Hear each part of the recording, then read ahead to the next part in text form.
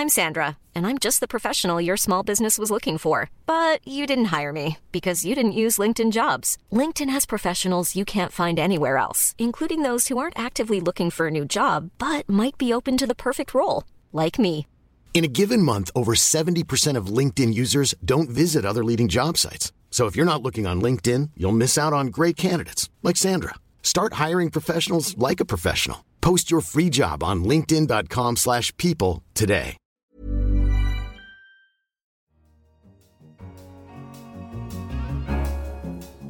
In London, this is The Economist. You're listening to Tasting Menu, our weekly highlights podcast with a banquet of the juiciest bits from this week's coverage. I'm Anne McElvoy, head of Economist Radio. And on your menu this week, Miami's homeowners try to fend off climate change, why queens are more warmongering than kings, and how the horse shaped the history of mankind. But first, Britain's missing middle was our cover line this week. Britain's election is upon us this week as voters head to the booths. While both of the main parties stretch the country in illiberal directions, we argued our vote would go to the party hovering in the centre. The party leaders could hardly differ more in their style and beliefs, and yet a thread links the two possible winners of this election. Though they sit on different points of the left-right spectrum, the Tory and Labour leaders are united in their desire to pull up Britain's drawbridge to the world. Both Mrs May and Mr Corbyn would each, in their own ways, step back from the ideas that have made Britain prosper, its free markets, open borders and internationalism. They would junk a political settlement that has lasted for nearly 40 years and influenced a generation of Western governments. Whether left or right prevails, the loser will be liberalism. On the left, Labour's Jeremy Corbyn is the most dangerous candidate of the lot, we maintained. No economic liberal, Mr Corbyn does not much value personal freedom either. Mr Corbyn has spent a career claiming to stand for the oppressed while backing oppressors. But on the right, a wobbly leader doesn't inspire too much confidence either. She wanted the election campaign to establish her as a strong and stable Prime Minister. It has done the opposite. In January, we called her Theresa Maybe for her indecisiveness. Now the centrepiece of her manifesto, a plan to make the elderly pay more for social care, was reversed after just 4 days. Faced with the dismal choice of the two main parties, our vote went to the Liberal Democrats. Their environmentalism is sometimes knee-jerk, as in their opposition to new runways and fracking. The true Liberals in the party jostle with left-wingers, including Tim Farron, who is leading them to a dreadful result. But against a backward-looking Labour Party and an inward-looking Tory party about to compound its historic mistake over Brexit, they get our vote. Leaving Britain's politicians battling to get into number 10, we head now to our Europe section, where we report on another rift emerging between the sexes. Who is more bellicose, kings or queens? An article had the answers. Women were less likely than men to support the Vietnam War, the Gulf War, or the invasions of Afghanistan and Iraq. They commit far fewer murders. They're less likely to favour drone strikes. For scholars such as Steven Pinker, a psychologist, and Francis Fukuyama, a political scientist, these are grounds for thinking that a world run by women would be more peaceful. I'll second that, and I'll take on anyone who disagrees with me. Though, according to European history and a new study, this assertion could be misplaced. They studied how often European rulers went to war between 1480 and 1913. Over 193 reigns, they found that states ruled by queens were 27% more likely to wage war than those ruled by kings. It isn't all the fault of queens, however. Men, seeing them as soft targets, tended to attack them. After Mary Tudor became Queen of England in 1553, the Protestant reformer John Knox declared the monstrous regiment of women unfit to rule. But these weren't all just defensive damsels in distress. Oh no, far from it. Queens, the researchers found, were more likely to gain new territory. After overthrowing her husband, Catherine the Great expanded her empire by some 200,000 square miles, that's 518,000 square kilometres, which is a lot of territory, even for Russia. And married queens were more aggressive than single queens or kings. Take what you want from that. On now to our United States section, where we reported on the Floridians trying to fend off climate change. As an article highlighted, Miami's homeowners are readying defences to keep the rising sea out of their mansions. Turrets and terracotta tiles, palm trees and pillars adorn properties on Lagos Island.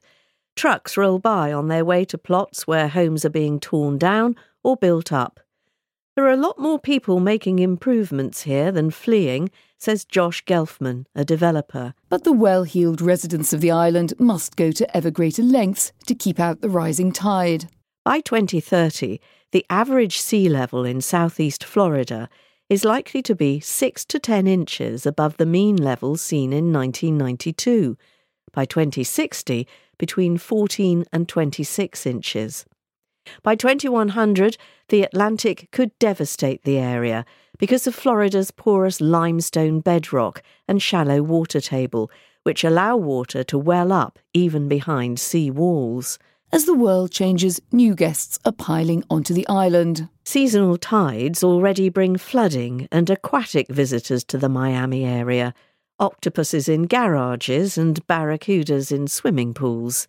Time then to dip into our other podcasts this week. It's been a rather bumpy bank holiday weekend for Britain's premier airline, British Airways, as an IT failure caused flights to be cancelled all over the world. On Money Talks, our correspondent Charles Reid explained that cutbacks may have helped in the financial short term, but the company will have to brace for long-term damage. Perhaps BA's management has cut back too hard on their IT infrastructure. This is a big false economy. Yes, it makes the quarterly results over the last few quarters look good, but the long term, the damage to BA's premium brand could outweigh any of those savings. In the week ahead, we explored the current state of the Congo. Our Middle East and Africa editor, Christopher Lockwood, revealed why the country is a tinderbox at the heart of Africa. Various conflicts are still playing out across the country. What's the most worrying at the moment? The really bad one at the moment is the Kasai fighting. This began last summer after a customary chief was denied the succession by the government. They said they would give the job to someone who was much more favourable to them. So then his supporters started attacking the government. The government cracked down very hard. There have been allegations of government sweeps through sympathetic villages, mass graves. No one really knows because it's such an incredibly dangerous place to visit. And in our science and technology show, Babbage, we examined the creative flair of artificial intelligence. Our guest, John Bruner, talked us through a classical composition made by a machine learning algorithm. This is a really nice illustration of the current state of generative AI. This neural network is convincingly reproducing the low-level texture of classical music, the scales and arpeggios and so on. But it isn't really grasping the high-level structure of classical music, the ways that you'd expect the melodies and harmonies to develop over the course of the composition. It is the structure that requires a lot of higher-order reasoning, and true creativity requires even higher-order reasoning than that, plus a great deal of context from, the human experience.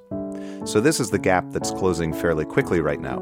But computers will likely never be able to understand and imitate the most complex creative processes of human artists. So machines may have some work to do before they rival human creativity. Our final selection for you, taken from our print issue, explores something that gave a helping hand, or rather 4 sturdy legs, to human development. In our books and arts section, a piece took a look at the horse and how this graceful animal shaped the history of mankind. 6,000 years ago, wild horses roamed the plains and steppes of the world. They were like many prey, fleet of foot, alert to threats, and largely unaggressive.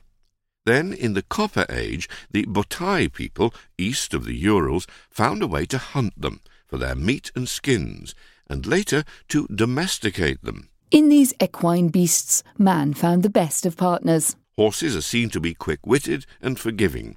Unusually, unlike almost all mammals other than humans, they sweat to cool themselves, which means they can work harder and run faster for a long time. This last attribute was central to the horse's usefulness. 2 new books canter through the relationship between man and horse.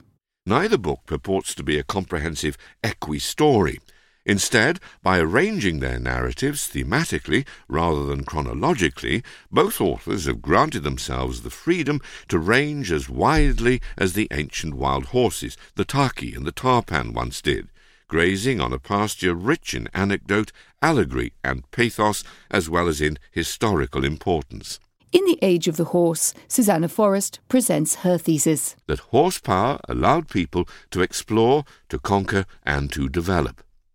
Britain owed its industrial and agricultural revolutions not just to gentlemen engineers and labouring masses, but to the broad chests, tree-like legs and willing nature of its horses, she writes. And in Farewell to the Horse, Ulrich Rauff pays homage to the creature as a prominent figure throughout history. Mr. Rauff gallops through time and space, art criticism, philosophy and economics, plaiting in tales of Kafka, Tolstoy and Comanche, the hard-drinking stallion who was the only non-Indian survivor of the Battle of Little Bighorn. In the developed world, horses have been replaced by machines, and our reviewer explained that the irony is a hard one to miss. Humans tamed horses and put them to work until they invented something that worked at greater speed and lower cost, which replaced them. Could humans one day make themselves obsolescent in the same way? An apple and a sugar lump for thought there at the end of this week's tasting menu. Do keep sending us your feedback by email to radio@economist.com. In London, this is The Economist.